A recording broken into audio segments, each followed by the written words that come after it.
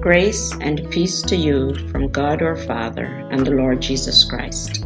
Hi, I'm Elaine, and today I want to spend some time with you as we learn from the Word of God. This is episode 15, titled Mary Magdalene Restored. We're pretty used to using first and last name to tell each other apart, but that wasn't really how it was done in the first century. If you were talking about a woman you knew, you would identify her with her husband or children, and if you couldn't do that, you would mention her town of origin. Mary Magdalene was Mary from Magdala, a fairly large town on the western coast of the Sea of Galilee. We don't know much about the ancient city of Magdala, but we do know that Mary's name comes from the place she called home. In Luke chapter 8, verse 1 to 2, we read, "After this, Jesus traveled about from one town and village to another, proclaiming the good news of the kingdom of God. The 12 were with him, and also some women who had been cured of evil spirits and diseases. Mary, called Magdalene, from whom 7 demons had come out.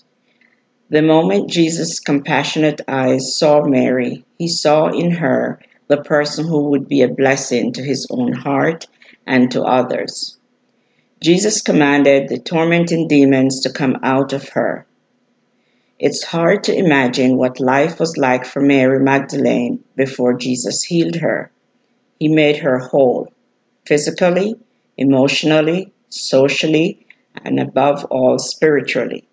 In this new life, she committed to the needs of the traveling teacher and healer. She witnessed the wonders he performed. Mary Magdalene gave of her best to him who had fully emancipated her from demonic possession. When Christ saved her, he liberated the highest virtues of sacrifice, fortitude, and courage.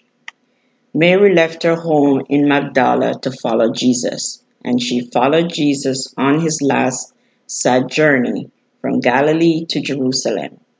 Mary was present with other holy women at the mock trial of Jesus. Some of his intimate friends had deserted him, but Mary and her band did not forsake him.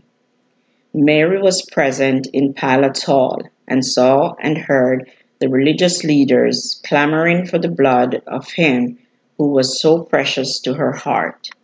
She listened as Pontius Pilate pronounced his death sentence of crucifixion, although he had found no fault in him. She witnessed and wept as Jesus left the hall to be spat upon and ill-treated by the crowd thirsting for his blood. Then she saw him led out to Calvary's fatal mount to be nailed to a tree. Yes, Mary was there when they crucified her Lord.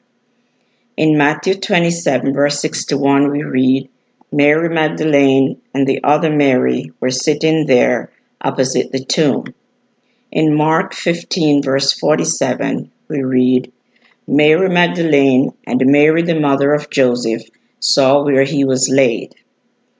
Last at the cross where Jesus died as the Lamb of God, Mary Magdalene was also the first at the garden tomb to witness the most important event in world history and the pivotal truth of Christianity, namely the resurrection of Jesus Christ.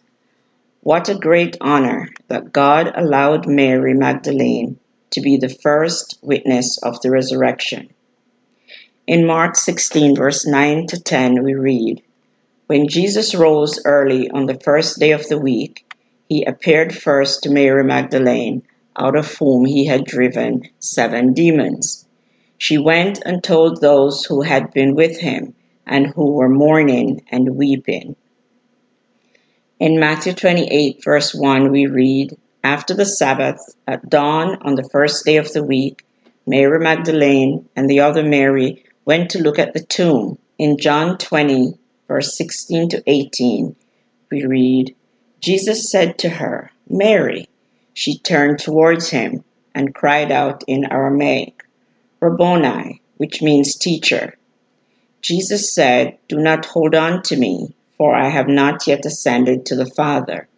Go instead to my brothers and tell them, I am ascending to my Father and your Father, to my God and your God." Mary Magdalene went to the disciples with the news, "I have seen the Lord," and she told them that he had said these things to her. Jesus delivered Mary from 7 demons.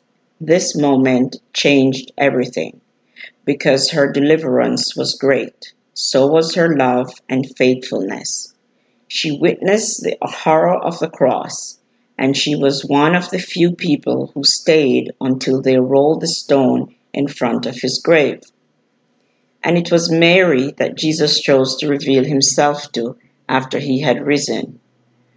We have been delivered too, and as we reflect on what Jesus has done for us, it's only natural that we would respond with love and loyalty of our own. Like Mary, it's a dedication that impacts how we use our resources, how we spend our time, and the message we have to share. In many ways, Mary's story is also our story. Like many of us, Mary defined her life by the moment when the Messiah set her free. Once Mary was healed and saved, she practiced her faith in following Jesus. Be kind and compassionate to one another, forgiving each other, just as in Christ God forgave you.